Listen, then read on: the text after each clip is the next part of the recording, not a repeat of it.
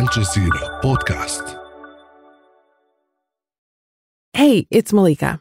If you haven't already, be sure to subscribe to The Take and rate and review us on Apple Podcasts.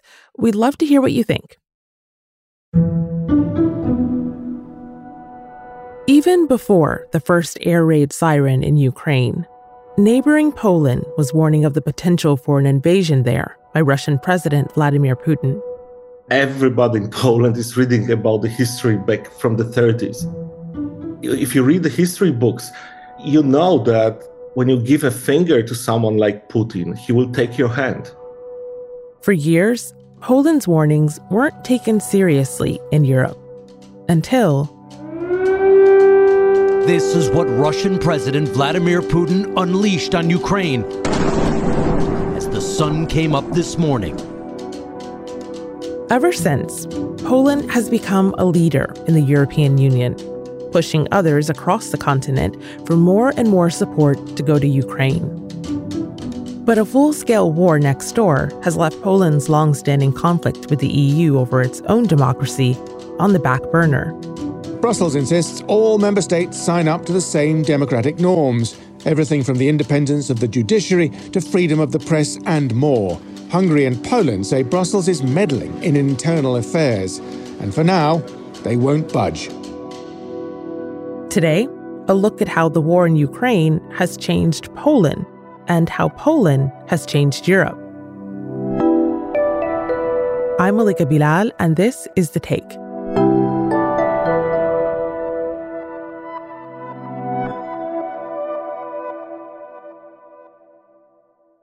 I'm talking to a journalist who's covered all these ups and downs for Poland's biggest news site. My name is Bartek Węglarczyk, and I'm editor-in-chief at Onet. So we're approaching the one-year anniversary of the Russian invasion of Ukraine. Can you take us back to a year ago? What changed in Poland after the invasion? I think, in a sense, a new history of Poland started a year ago because the war is taking place basically next door to us. We got 2 million Ukrainians living in Poland, the 2 million people who ran away from the war. You hear Ukrainian language everywhere. You walk around Warsaw and it seems like half of people in the streets talking Ukrainian. You have Ukrainians working everywhere. Any store you go to, any restaurant you go to, gas station, there are Ukrainians working there. So it's incredible, I love it. I think they're hardworking people. I think they trying to make whatever they can out of this tragic situation. Take, for example, Olha, a Ukrainian refugee living in Poland. Before the war, she was a sales manager. Now, she's training to operate a forklift for an auto company. In Ukraine, I was working with my mind, and here in Poland, I'm working physically, because this is physical, hard work. But Poland's involvement in the war goes well beyond taking in refugees. We have military from all over the world stationing in Poland. We have planes, tanks, missiles, military personnel. We are talking about the US president coming to Poland for the second time in a year, in next few weeks. The White House confirming that President Biden will travel to Poland to mark 1 year since the Russian invasion. We have Polish citizens who died during the war. Poland's president calling a missile blast on Polish soil an unfortunate accident. 2 people are dead after the missile landed close to the Ukrainian border. It's a new history for our country. That's how I think people will talk about this in the future. Throughout this war, you've had Polish officials like the President Andrzej Duda, who've been pushing the European Union to get more involved, especially when it comes to things like giving more aid to Ukraine. Is this purely altruistic, or is this because he's worried Poland could be next? I think both. It is true that everybody in Poland understands that Ukrainians are also fighting for us, because if Kiev loses the war, who knows what will happen next. So we understand that Ukrainians are fighting for us. So it's not purely altruistic, but there is a right and wrong side of this war, and it's our moral duty to support Ukrainians.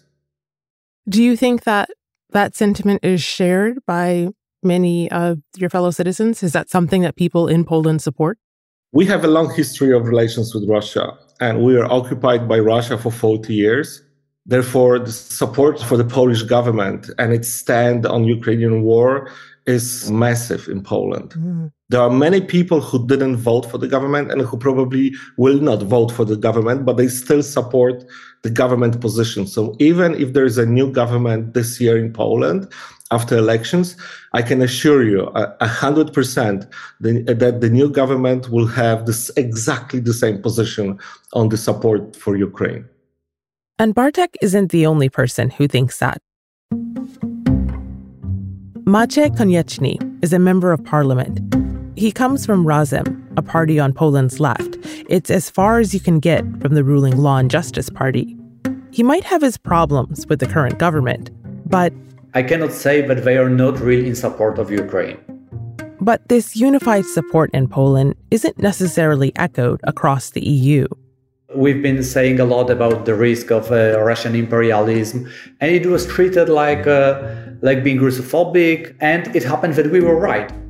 For example, the German policy based on having business deals with Russia and treating Russia like a regular business partner was wrong. So for sure, Poland gained importance on international level. We've been advocating the military support for Ukraine, and its major position in Poland.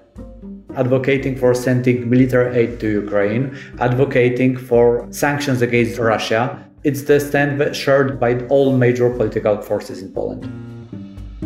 Both Bartek and Maciej mentioned that Poland's history with the Soviet Union shaped the country's view on Russia. I asked Bartek how that plays out today. If other countries had the view that so many Poles have, do you think that EU policy might look different? Well, what happened before the war was that Poland and Baltic states that have their own history of relations with Russia, even worse than ours. When we warned the West about Mr. Putin, nobody believed us. Here's Poland's President Duda speaking to NATO in 2018. The experiences of the past 2 years have not given us any grounds to believe that wider NATO-Russia cooperation is possible. What's more, they have shown that Moscow is not interested in an honest and constructive dialogue. And while Bartek says Poland was proven right, he still thinks other countries might be downplaying any potential Russian threat.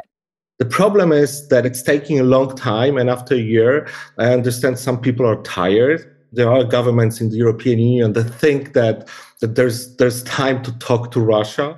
So this is what we have to, stand firm. Everybody in Europe needs to understand that the war is still on, and every single day, kids and women and men in Ukraine are dying because Mr. Putin has this idea of Russian Empire coming back alive. After the break, a look at how the warnings from Poland mark a change from the status quo in its relationship with the rest of Europe. On this week's episode of Essential Middle East Podcast, find out why people in Indian-administered Kashmir are worried about the new digital IDs.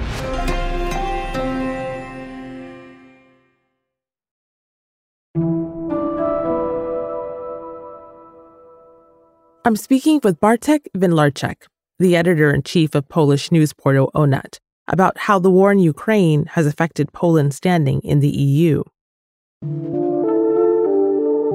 If you had been reading the news or studying the EU and Poland's relationship with the EU before this war, it might sound as if today there's a role reversal because the EU is usually the one that's pushing Poland. And that relationship has been pretty rocky over the last few years. And it still is. There are bigger issues at hand. These are issues of life and death. But of course, the conflict that you're talking about between Poland and Hungary on one side and European Union on the other side is still on, and nothing changed there. For years, the EU has been warning Poland, as well as Hungary, led by the right-wing Viktor Orban, that their actions were out of line with EU standards. The two countries with their populist leaders have been accused of curbing human rights and also stifling the freedom of courts and also of the media. Polish leaders disagree and say they're unfairly singled out. Here's Prime Minister Mateusz Morawiecki speaking in front of Parliament in 2020. We say yes to the European Union, but no to being punished like children. No to mechanisms which mean that Poland and other countries are treated unfairly. The democracy is under threat in Poland. Democracy is under threat in Hungary. So nothing changed there. But we are in the times of life and death, and everybody, at least now, seems to understand it. Well, let's explain then what you mean by democracy is under threat in Poland, even still. So what exactly is under threat? So basically, if you belong to any social, political group in Poland that doesn't support the government, or the government thinks that the group doesn't support them, you're under threat. The media are under threat. Any kind of minorities are under threat. It seems like the government thinks that it's under, under attack by so many groups in Poland, and they have to defend themselves. One of the ways that some might say the government is trying to defend itself, as you mentioned, is by shoring up its judiciary. Yes. So can you tell me about Poland's Law and Justice Party, the ruling party, how it treats its judiciary and how that's changed? It's very simple. They put in politicians and judges who are openly supporting the government in any position of power in the judiciary system, up from the Supreme Court and Constitutional Tribunal. You have people who are basically politicians who are running the institutions right now. European Union leaders have watched with alarm as Poland has reduced the independence of judges and the press. The EU and many Polish judges say the changes violate the separation of powers essential in a democracy. The personnel changes in the judiciary through a body called the Constitutional Court have led to some unpopular decisions. Poland has some of Europe's strictest abortion laws, and further curbs in recent years have led to mass protests. One of the things that happened in the last few years is a decision by the Constitutional Tribunal to limit right to choose by women in Poland. The majority of Poles were against the decision, and protests rocked the country for weeks. But the near total ban on abortion still stands. And then there's the media, which Bartek has firsthand experience with. The journalists in Poland are not being arrested, and we don't go to prison. It's more subtle. They make it impossible to run a media business in Poland. So what happens is, on one hand, the government media are getting hundreds of millions of euros of support from the government. On the other hand, the independent media spend half of the time in courts fighting, all kinds of fines from the government officials and government institutions. Being an editor-in-chief, I have to go to court almost every week now to stand a trial for something by someone from the government. So when were you last there? When were you last in court? A week ago. Oh, wow. And what is that like? Is it just frustrating? Is there a threat that you could actually be in trouble? For now, nobody's talking about putting journalists in prison, but a threat is to publishers, because this is exactly what happened in Russia. The Russian government made it impossible for any foreign publisher to make any money out of media in Russia. It's not like these moves around the judiciary and the media were just a concern for the EU. Polish residents were up in arms about them as well. We had demonstrations every single day in Warsaw for many, many weeks. We had one continuous demonstration in front of the government for, I think, 2 years. But after 8 years, people are tired. Inflation is huge. So, everybody is starting to look after the family, and the issues like Constitutional Court, people, they have to fight for the daily life. And for that reason, the demonstrations in front of the Constitutional Court ended some time ago. So what has the EU done to pressure Poland to change these rules, specifically when it comes to the judiciary? Well, what happens is the EU has this huge plan for recovery funds because of the COVID crisis. The EU decided to organize this huge amount of money and give it to all the EU member states to rebuild their economy. And what happened was the EU stopped the money for Poland and Hungary. And they told Polish government, if you want to get the money, you need to do something about judiciary. The European Commission recently approved Poland's 35.4 billion pandemic recovery plan in a bid to force it to address concerns. But Brussels says many of the changes remain cosmetic, which is why the EU is yet to release any money. Bartek says that caused a change of approach in Poland. It's about how do we get the money from Brussels without giving them too much, and explaining to our voters that although we said for last 2 years that Brussels is an occupier that's trying to occupy Poland, now we gave up to them, but we still think that Poland is independent. Poland's prime minister has criticized the EU for blocking funds to Poland, the funds that we talked about earlier. And he's gone so far as to even compare the EU's treatment of Poland to the sanctions that they put on Russia. What do you think when you hear comparisons like that? I shake my head, but you have to understand what you hear outside Poland is a small portion of what we hear inside Poland. So when you turn on government television, you will hear that basically Brussels hates Poles. And we are being hated because we defend ourselves, and all the other countries like France, Spain, Italy are not independent anymore. They all gave up to Brussels, and Brussels is deciding about everything. And we are standing up to Brussels. Therefore, we are being punished by Brussels. But I have to tell you that people who believe it, they believe it, and people who don't believe it, don't listen to it. But between Poland's boost in military spending since the war and soaring inflation, that money is desperately needed. So now the government is considering a compromise.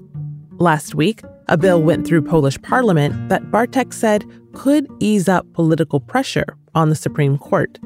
The problem is the president decided that he will not sign the bill and he will send it to Constitutional Tribunal to decide if the bill is legal. And the head of that tribunal is close friends with the leader of the ruling Law and Justice Party. She's been found to confer with the prime minister's office ahead of making decisions. Basically, it will be up to the government party to decide what the Constitutional Court should do, and we'll see. Well, the fact that the decision came to a vote at all, would you say that that was a compromise between the EU and Poland? It was a compromise. Yes, definitely it was a compromise because the government desperately needs the European money. This phrase that the Polish government is using, occupying, when it comes to Brussels, yes. Does it come off differently after the Russian invasion of Ukraine? It's a good question, and I think we are living analysis of politics and we are entering a field of psychology. And, Polish politics these days, a lot about psychology. In one breath, a politician from the government will tell you that, of course, there are Russians at our borders and we have to help Ukraine because it's our war and Ukraine is defending us. And in the second sentence, they'll tell you that at the same time, we have to fight German government that is trying to destroy independence of Poland. There's Brussels that is doing basically the same thing. So if it doesn't make any sense to you, you're together with millions of Poles who don't understand either. So Bartek, final question here.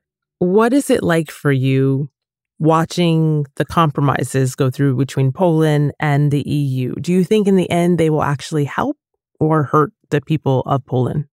When you join European Union, you promise to be a democratic country. And of course, there are different shades of democracy, but I think Hungary and Poland crossed the red line. And a long time ago, by the way, not today and not yesterday, but long time ago. If you don't stop this worsening of the state of democracy in Poland and Hungary, other politicians will follow it because it's good for them. It gives them more power. The more power they can get, they will. So this is the moment that EU has to step in and stop the process. Otherwise, if other politicians in other countries see that EU is not doing enough about democracy in Eastern European countries, the disease of limited democracy will move to the West. I can assure you of this, because it always happens. And that's The Take. This episode was produced by Negin Odiai with Miranda Lynn, Ashish Malhotra, Chloe K. Lee, Amy Walters, and me, Malika Bilal. Alex Roldan is our sound designer. Our engagement producers are Andy Greiner and Adam Abugad. Alexandra Locke is The Take's executive producer, and Ney Alvarez is Al Jazeera's head of audio. We'll be back.